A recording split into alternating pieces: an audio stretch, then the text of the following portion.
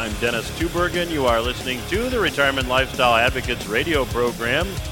Glad you decided to tune in today. Hey, during the month of March, I've got a special report I'd like to offer to you. The Case for Precious Metals, a 2022 guide to who, what, when, and how for precious metals. If you'd like to get your copy of the March special report, along with some bonus information, all you need to do is visit the website, requestyourreport.com. The website, again, is requestyourreport.com, and we'd be very glad to get it out to you. You know, past guest here on the program, Mr. James Rickards, had an article that he published this last week talking about the unintended consequences, maybe I should say the potential unintended consequences, of the Russian sanctions on the U.S. dollar.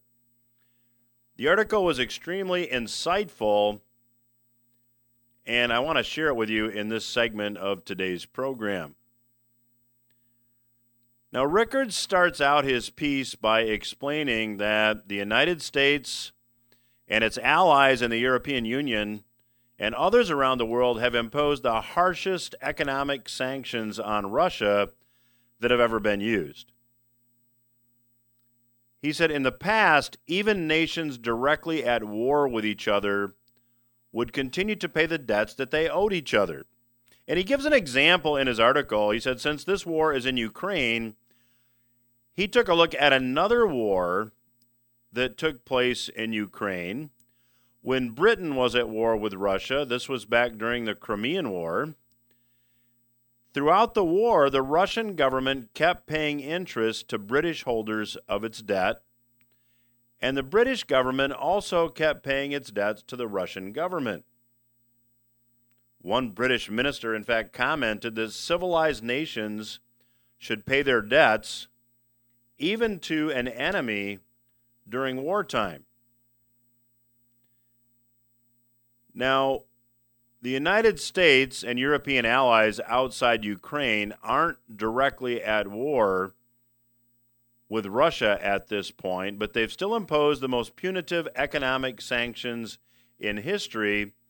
And as I'll talk about again in a moment, the assets of the Russian central bank in the U.S.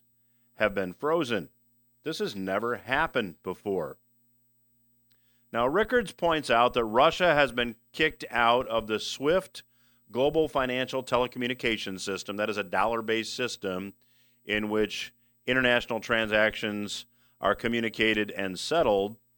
And there's a long list of Russian banks and major companies that have been listed among those who cannot transact with Western parties, including the major Russian natural gas company from which many in Europe get their energy.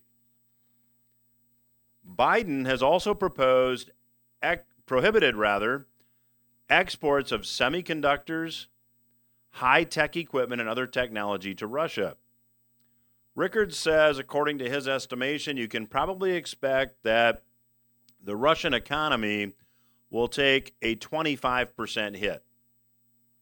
That's huge. A 25% hit is a depression level, a depression-sized economic hit. Now, Rickards says even when the kinetic war is over, the economic war is likely going to continue, and the effects on the worldwide economy will last for a long time because Russia is simply not going to take these hits without hitting back. In fact, Russia is already coming up with workarounds to defeat the sanctions. Russia is now teaming up with China to roll out the Chinese credit card system called Union Pay for Russian consumers. That's after Visa and MasterCard ended all business with Russia.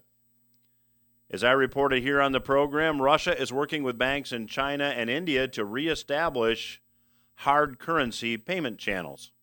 A hard currency payment channel uses gold. Well, there's now proposed legislation, according to Rickards, in the U.S. Senate to freeze gold reserves held by the Central Bank of Russia.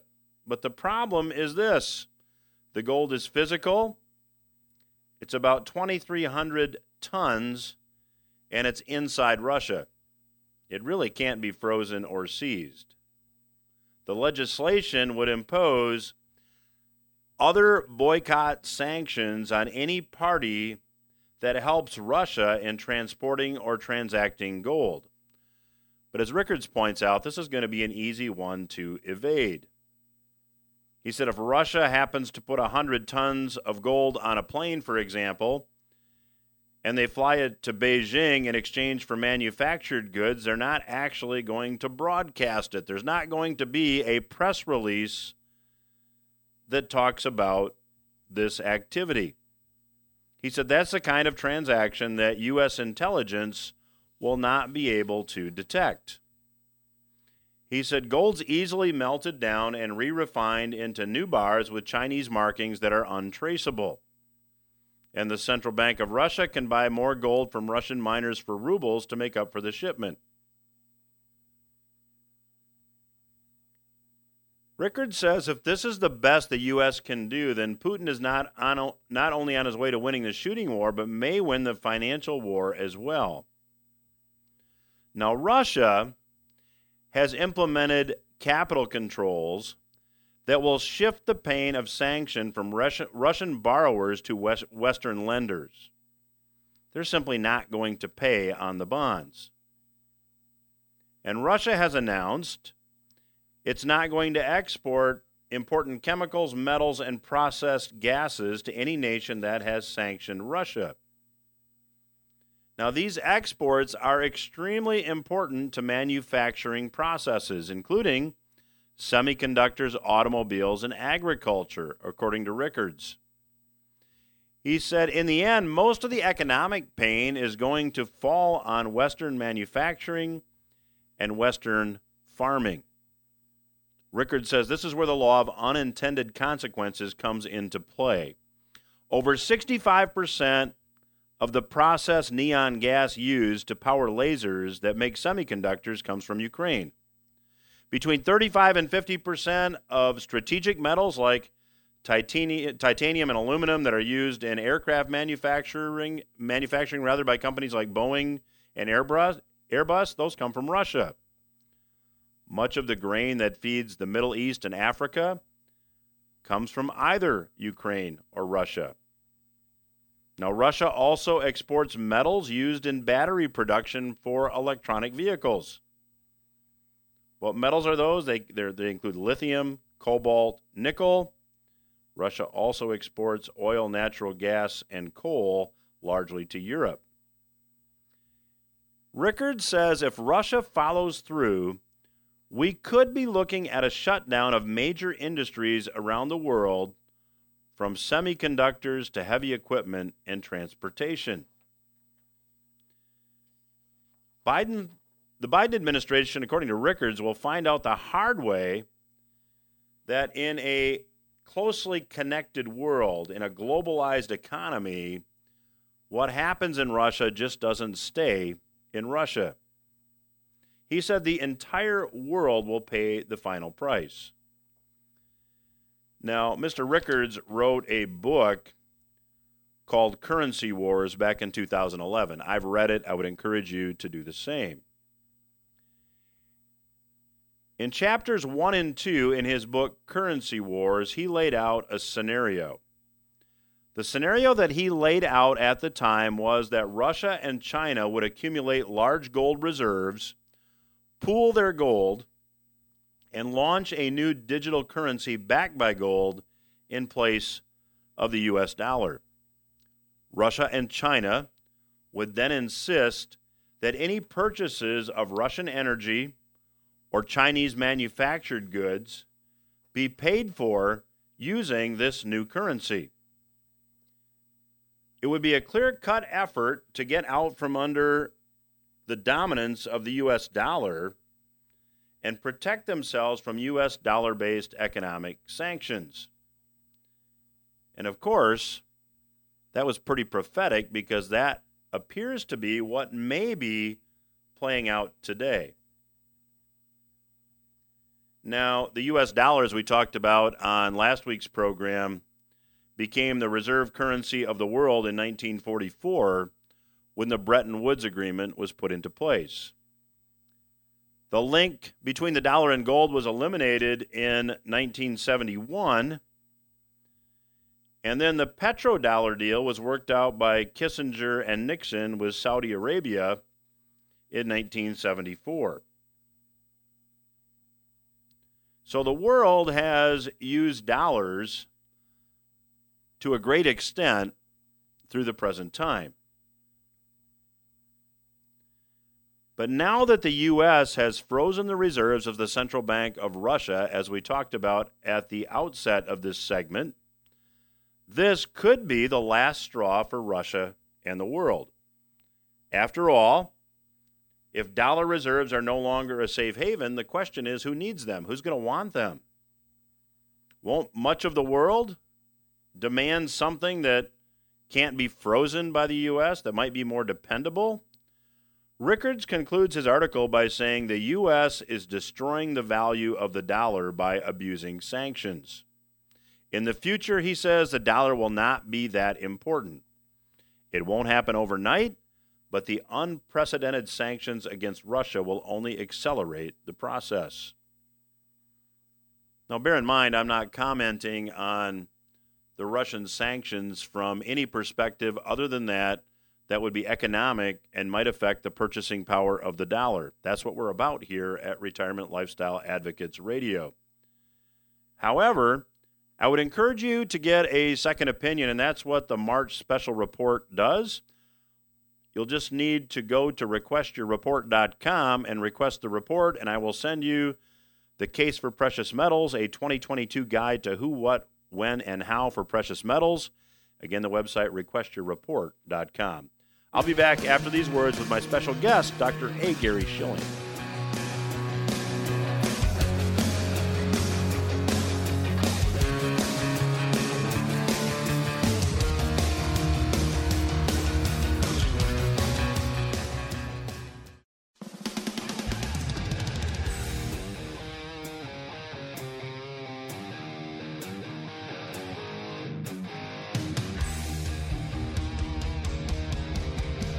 Welcome back to RLA Radio. I'm your host, Dennis Tubergen.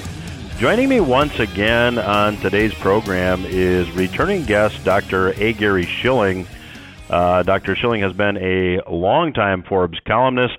He is a prolific newsletter publisher. His newsletter Insight is actually more like a magazine that is distributed each month.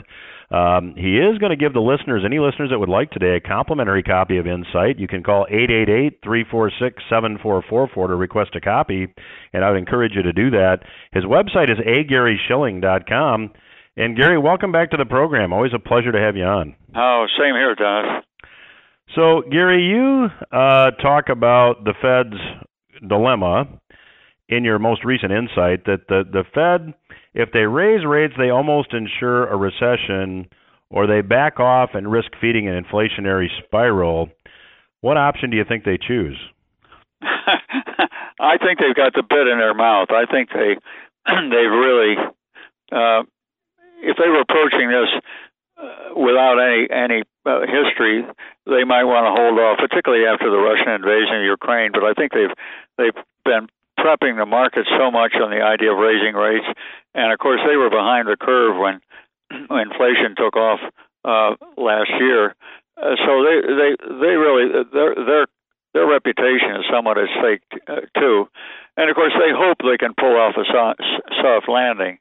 And by that I mean when a series of rate increases on their policy rate, the overnight federal funds rate, and soft landings when they raise rates and then reduce them without a recession. Well, that is not the odds-on favor. If you look back to the early 50s when they started using this as a policy rate, more times than not they got a recession. And I think now, with all the turmoil of supply chain disruptions, reopening the economies after the virus, and of course disruptions because of Russian invasion of Ukraine, the Fed's job is much more difficult. So I think to say that even though Chairman Powell says they hope they can pull off a soft landing, I say lots of luck, buddy. Well, yeah, Gary, when you take a look at inflation and the methodology that's been used to calculate the inflation rate has changed over the years. It just seemed to me that a quarter point rate hike was kind of the equivalent of using a garden hose on a forest fire. Do you agree? I agree with that. I like that analogy. Yeah, I think it is, and I don't know how they get themselves locked into this. I mean, gradualism usually doesn't do the job in many fields. I mean, whether it's in military, whether it's in finance or whatever, because what happens is everybody adjusts to it, and it doesn't have the impact that you want. I mean, there are times, like in the late 70s, early 80s, when inflation was raging, and it's very interesting. Paul Volcker was Fed chairman then, and he went to Europe and wanted the European central bankers to support the dollar, and they said, "Oh no, Paul, that's your problem." And so he came back and convinced the rest of the Fed Policy Committee to tighten credit. They didn't want to raise rates, but of course it's the equivalent, and they got interest rates up to almost 20%, and that did the job. But that's very much the exception.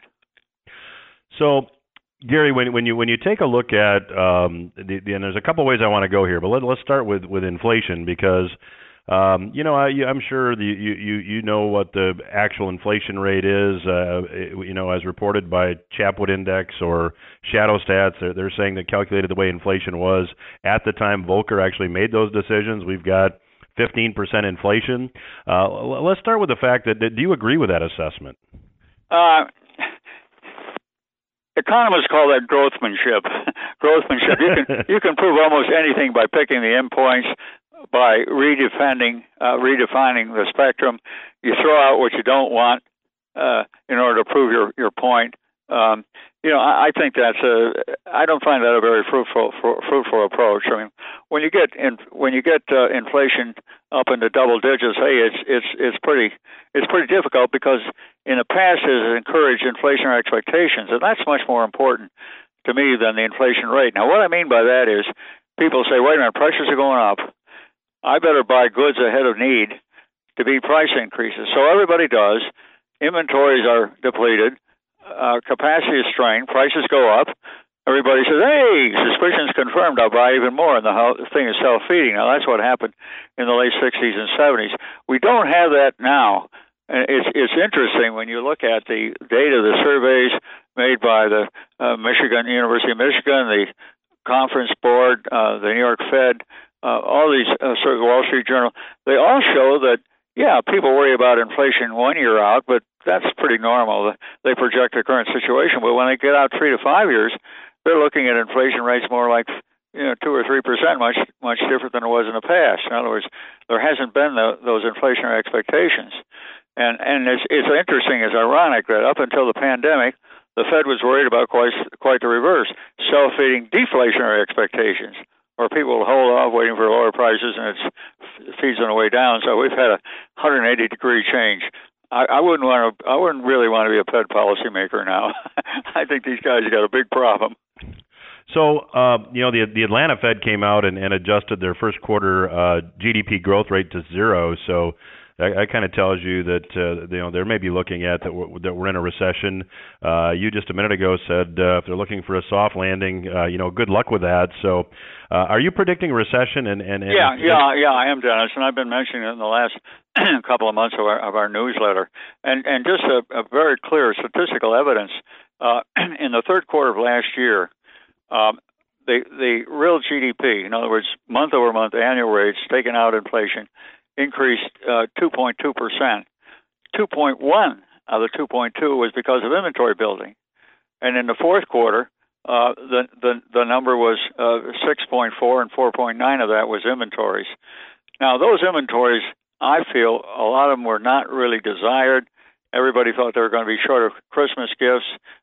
They brought in a lot more, and we're bringing in a lot more inventories from Asia as those ships get unloaded in California and moved inland. And I think that if you had a reversal of what happened in the third and fourth quarter, you'd be down by, you wouldn't be flat, you'd be down in terms of the economic growth by a couple of percentage points. And I don't think you should be surprised if that turns out to be the case. So how severe do you think this recession becomes, in your view? Well, that's a tough question because recessions have a lot of features. They historically have had these inventory buildups and then liquidation. When you're liquidating inventories, you're not producing because you're meeting orders out of past inventory holdings, not new production. So that's always a feature. But of course, we had in the after the financial crisis, you had this huge collapse in housing. Housing is a small sector; it's only about 6% of the economy, but in that recession, it accounted for about 2/3 of the decline in economic activity. Now, I don't think we have that extreme this point at this time, but we've got a lot of other things out there. There's been tremendous speculation going on. Fed's been fueling the economy since 2008, and even more so in reaction to the pandemic. So you've had a lot of money floating around there. This has created tremendous speculation. You look at cryptocurrencies, you look at these SPACs, you look at coins, Bitcoin, etc. A lot of speculation out there. So we could have a considerable recession here. Probably more on the financial side than on the goods and services side, but that's still pretty tough for investors. Well, if you're just joining us, we're chatting today with Dr. A. Gary Shilling. He is the publisher of the newsletter Insight. Our listeners can get a complimentary copy of his newsletter by calling 888-346-7444. And Dr. Shilling's website is agaryshilling.com. Gary, just to kind of go off on a little bit of a tangent here, and you mentioned it in your March Insight, gasoline prices obviously are the big headline in most households today. That's the topic of conversation. Where do you see gas prices going? Well, they probably aren't going to go down with any appreciable amount until the economy gets soft. Now, the modern catchphrase for this, Dennis, as you know well, is demand destruction. In other words, prices get high enough, people can't afford it. They drive less. They make more trips with other passengers, etc. So you do have a reaction, and of course that's detrimental to the economy. But gasoline, it's tough to say because we don't really know what's going to happen with Russia, and of course all the plans to reinvigorate U.S. production, frackers, and gas from Qatar and other places. These take time, so it's possible you could have a considerable further spike in gasoline prices before this whole thing unwinds. But I think the ultimate result is going to be a recession, and of course gasoline is very important, as I point out in that March Insight, because people buy it frequently enough. They remember what they paid the last time. I mean, you look at something like a water heater. You remember what you paid the last time you had water on the floor in the basement and you had to get a water heater? Probably not. It may be 10 or 15 years and you don't remember that. But gasoline, when you're tanking up at least once a week, you do remember. So that makes it a lot more psychologically important. Well, my guest today is Dr. A. Gary Shilling. His website is agaryshilling.com. You can get a complimentary copy of his excellent Insight newsletter by calling 888-346-7444. I'll return with Dr. Gary Shilling and continue my conversation with him after these words.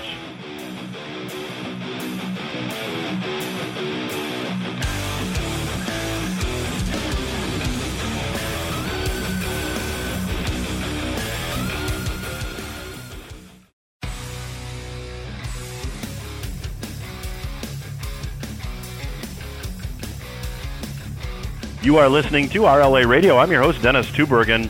I have the pleasure of chatting with Dr. A. Gary Shilling today. Dr. Shilling is the publisher of the newsletter Insight. If you're just joining us, you can get a complimentary copy of his newsletter by calling 888-346-7444, and his website is agaryshilling.com. So, Gary, you mentioned in the last segment, just to kind of pick up about where we left off, that you're forecasting a recession. You also talk about in your March Insight that, in your view, the housing market looks vulnerable, and certainly we're seeing mortgage rates tick back up. So how do you see that playing out in a recession?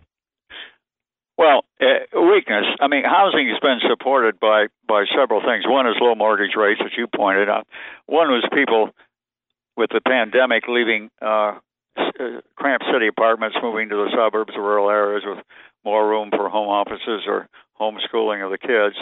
And the third one was the stimulus money that was pumped into the economy in reaction to the pandemic in 2020 and last year. Now those factors are largely gone, and you point out mortgage rates are rising, and housing is very sensitive. So I think we are going to see a lot more weakness in housing. It's already started. If you look at existing home sales in February, they were down 7.2% from January, and I think we're going to see a lot more of the same because people cannot afford the mortgage rates.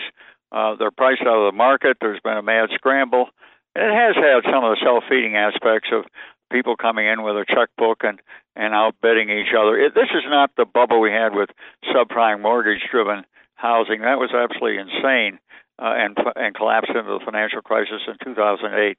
But it certainly is a problem. And as I say, a lot of people, when you look at where have they accumulated assets in the last few years, well, it's been stocks and owner-occupied housing. It isn't.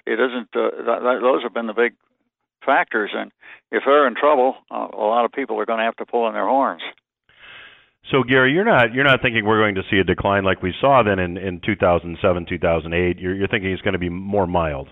Yeah, I mean back then house prices declined by about a third. I would look more like 10-15%, but still that's a lot for somebody that's highly leveraged. Because think about it, people don't normally look on housing as highly leveraged, but if you put down 3%, which you can with a FHA loan, and borrow the rest, you've got a 33-to-1 leverage. Now, normally people say, well, that's fine because house prices rise and you're going to live in the house. But that didn't happen in 2008 when they collapsed. A lot of people learned what leverage is on the downside. So, Gary, let's shift a little bit because often when we see real estate decline, we see stocks, decline at the same time. In your view, did we see the highs in the market at the end of 2021? Yes, I think we did. I think we're in the opening stages of a bear market, and if you look back historically, bear markets associated with recessions, I think the average decline of the S&P 500 was 37%. Now we're not down. We're close to 10% so far. So I would say this is in the opening stage because I think we are in for a recession this year, and we're seeing. When the Fed raises rates, you almost always get a recession. When the yield curve inverts, in other words, when short rates jump up more than long rates, you get a recession. You got a lot of things here that suggest this is almost inevitable. So, Gary, how much stock do you put in the stock metric, if you will, that's referred to as the Buffett indicator, market capitalization over GDP, which obviously reached levels that were significantly higher than in 1999, which obviously preceded the tech stock decline. Do you put a lot of stock in that, and do you think we could see a decline of that magnitude? Well, it's one indicator, and it makes a lot of sense because it basically says how much are you willing to pay for the total output of the economy. Now, the output of the economy has got a lot of pieces. It's got government spending in there, consumer, business spending, the foreign sector, and so on. So it's a pretty broad brush approach. But I think it's one of the many indicators that say that the stock market is just out of hand. Another one that I like is one put together by a friend of mine, Robert Shiller, Nobel Prize-winning economist from Yale, and he looks at stocks in relation to earnings, not in the future, but over the last 10 years, and to earn out the cyclicality. And right now, to get stocks back to their long-term average in relation to earnings, you'd need a 55% decline in prices on the S&P 500. And markets usually don't just stop at the trend line; they go below. So you can look at a lot of things, but I think that Buffett's measure or Shiller's cyclic adjusted PE. There are a lot of them, and they all tell you their stocks are very overpriced. So, Gary, if we could look at one element that's often used to talk about economic health, the unemployment rate is pretty decent. How accurate do you think that figure is, and how many people have left the workforce? Give us your take on just the employment picture. Well, the unemployment rate is, and there are a whole bunch of measures, but the headline number is fairly misleading because here's how it's defined. They look at the people who are looking for a job, actively looking for a job, and this is a survey. In other words, they got to say, I'm looking for a job, and then that's the numerator, and the denominator is those people plus the people who are actively employed. That's how they define the unemployment rate. So it can change dramatically depending what's happened. If you have fewer people employed, the unemployment rate goes up. If you have more people looking for a job, it will go up. And I think right now it's very confusing because you've had a lot of people who dropped out of the labor force. You look at the people who are retired, and there are about 500,000 people more since the pandemic who are retired than the normal trends would suggest. So you have a lot of things going on, and of course you had all the subsidy payments in reaction to the COVID. So I'm not sure the unemployment rate tells us a lot because I think what we've seen is a lot of people who really were on the sidelines, but now they've run out of money. They haven't got the resources. I rather suspect a lot more of them are going to be forced back into the labor market, and we'll see the unemployment rate rise because of that. Gary, in your March Insight, and I'm just going to read this, you say there's no limit on federal government borrowing. That's the message of modern monetary theory, which maintains there's plenty of money to fund virtually any level of federal deficits and debts, and that the federal government never defaults. What's your take on MMT? Well, I'm no fan of federal deficits or debt, and for one reason, I think that the government is inherently inefficient. There's no bottom line. There's no pressure for efficiency, so government spending, I think, is inherently inefficient. Now, there are some times when you get into a deep recession and so on where you really do need that. You really do need that help. But yeah, I just think that right now there is no practical limit. Now, that article that you cite, we went through a whole bunch of calculations and analytical exercises to say what would it take to get to the point that you did have a problem, and I define that as a debt bomb. The point that the debt is so big that interest on the debt, which is of course a big component of the deficit, simply grows geometrically. And the way it turns out, just looking at numbers, we would have to have basically a quadrupling of the interest rate average that the Treasury pays on its debt. It now pays 2.1% of GDP as the interest on the debt. It would have to go to about 8% before you got into a what I call a debt bomb. And hey, how would you get there? You'd have to have a collapse of confidence in the federal government, or inflation in double digits. Could happen, but I don't think so. So the only thing I think may happen is that as the interest rates go up and it does get more expensive, we won't have a debt bomb, but we could have a lot of concern in Washington, in administration, whoever's in the White House and Congress, realizing that this is really just getting out of hand. Well, Gary, when you in your newsletter, you talk about, as part of this whole analysis, you talk about the growth in entitlements. We've got a debt of over $30 trillion. What could happen between now and the time that this theoretical, hypothetical debt bomb were to occur to allow us to reverse course? Isn't that going to require some type of fiscal responsibility on the part of the politicians? Yeah, I think it will, Dennis, because if you look back historically, the debt, and you always have to look at debt in relation to something else. And I tend to look at it in relation to the size of the economy, GDP. Well, what happened after World War II? With the war, that debt in relation to GDP shot up to 104%. Now, it subsequently declined to about 35%. they didn't repay the debt. It was just the economy grew. In other words, this is a ratio of the debt to GDP. So that is historically that's the only instance we have where that happened. But I just don't see that kind of growth in GDP. I mean, that was really the aftermath of World War II. All the veterans came home. We had a housing boom, catch-up spending because all the production had gone to the military in World War II. Very little spending on housing, etc. during the 30s, the Depression. So that was a pretty unique era. So I just don't see this. Going away anytime soon.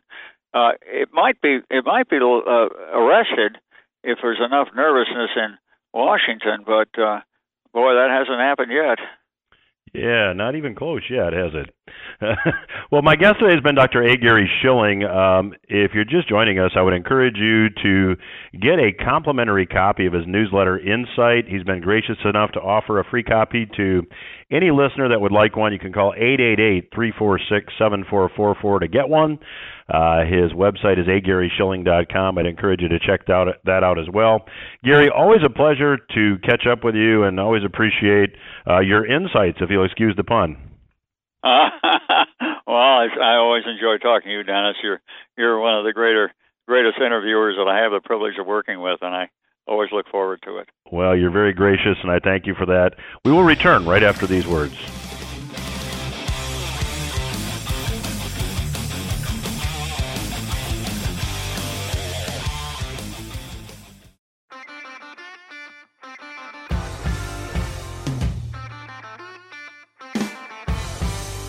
This is the Retirement Lifestyle Advocates radio program. I'm your host, Dennis Tubergen.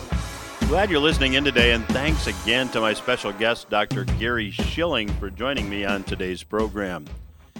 Hey, if you're just tuning in this week, I have a March special report I'd like to make available to you.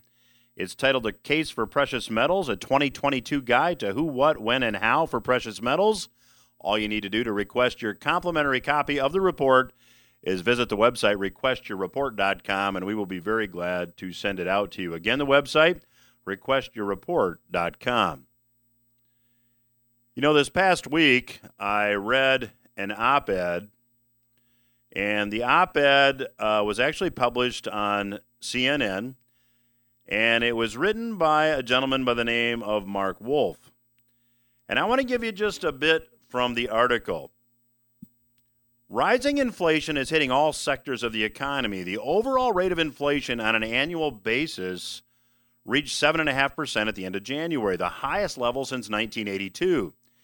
Gas prices in particular are rising especially fast, reaching $4.25 a gallon on Wednesday, up from about $2.86 per gallon last March. That means filling a 20-gallon tank right now costs $85, up from $57.20 last year at this time. A recent report by Moody's Analytics estimated that inflation was costing the average household $276 more per month, or about $1,100 per quarter. And given the instability in oil markets over Russia's invasion of Ukraine, it wouldn't be surprising if those costs increased to more than $300 a month. Many Americans, especially those who are low and moderate income, can't afford to absorb such rapid price increases. Unfortunately, the federal government has limited tools to directly help families cope with rising gasoline costs and the overall increase in inflation. The administration could create a new program to help lower-income families pay for the high price of gasoline. They could raise interest rates to slow the economy. They could increase pressure on OPEC nations to increase petroleum production and find ways to ease supply chain disruptions. While all these actions could help, they would take time to work their way through the economy and slow the growth of inflation. Families need help now. The fastest and most effective way to protect vulnerable citizens from the impacts of global economic instability is to provide a direct payment through the IRS, similar to the 3 stimulus checks that were sent to families at the height of the pandemic. Now that, my friends, is just dumb. That's like drinking to sober up. Why do we have inflation? It's because there was too much currency created. The official consumer price index, the official inflation rate for February, came in at 7.9%. And if you measure it the way they did pre-1980, it's more than 15%. So here we are with someone proposing more stimulus checks. Now, there's a lot of people that really enjoyed getting the stimulus checks. But here's what they're not enjoying. They're not enjoying paying for those checks. Michael Mahari this past week wrote a piece for Shift Gold in which he said just that. We're all paying for those stimulus checks, whether or not you got one or not, because prices are going up. We have lots of inflation because we have a lot of money that is being created to pay for those things. So here we have a guy that wants to address the inflation problem by creating more inflation. Well, when you go to Economics 101 and take a look at what causes rising consumer prices, you have more dollars chasing the same amount of goods and services, and that's what makes prices go up. Now, Mahari articulates it this way. The government lockdowns during the pandemic exacerbated the problem by constricting supply. So, while supply shrank, demand actually increased because everybody had more dollars in their pockets, even though they weren't going to work. In fact, we had more dollars chasing fewer goods and services. Prices went up. This is entirely predictable. Now you'll hear a lot of pundits telling you that inflation is the result of increased demand, and that's not entirely wrong. But what created the demand? Stimmy checks. Stimulus is to stimulate demand. That is the whole point. The point is that the stimulus checks that were issued last year are at least a factor in today's inflation problem. Now, let's say this idea of more stimulus checks were to get some traction. That would necessitate more borrowing by the U.S. government. And the U.S. government borrows by selling bonds. So who is going to buy those bonds? Mahari points out that over the last 2 years, the Fed has been one of the biggest buyers. And how do they buy the bonds? They create currency. And that, by definition, is inflation.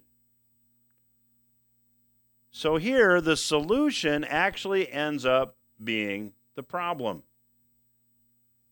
And of course, the fact that the government has tried to solve a debt problem, and the Fed, I should say, is trying to solve a debt problem by creating more debt, is ludicrous as well. Now, Mahari says this. Here's a truth you should always remember. Whatever the government puts in your left pocket, it took from your right pocket. You ultimately pay for every government action. You might pay through government direct taxation. Your kids might pay if the Treasury borrows the money, or you'll pay through the inflation tax. But regardless, you're going to pay.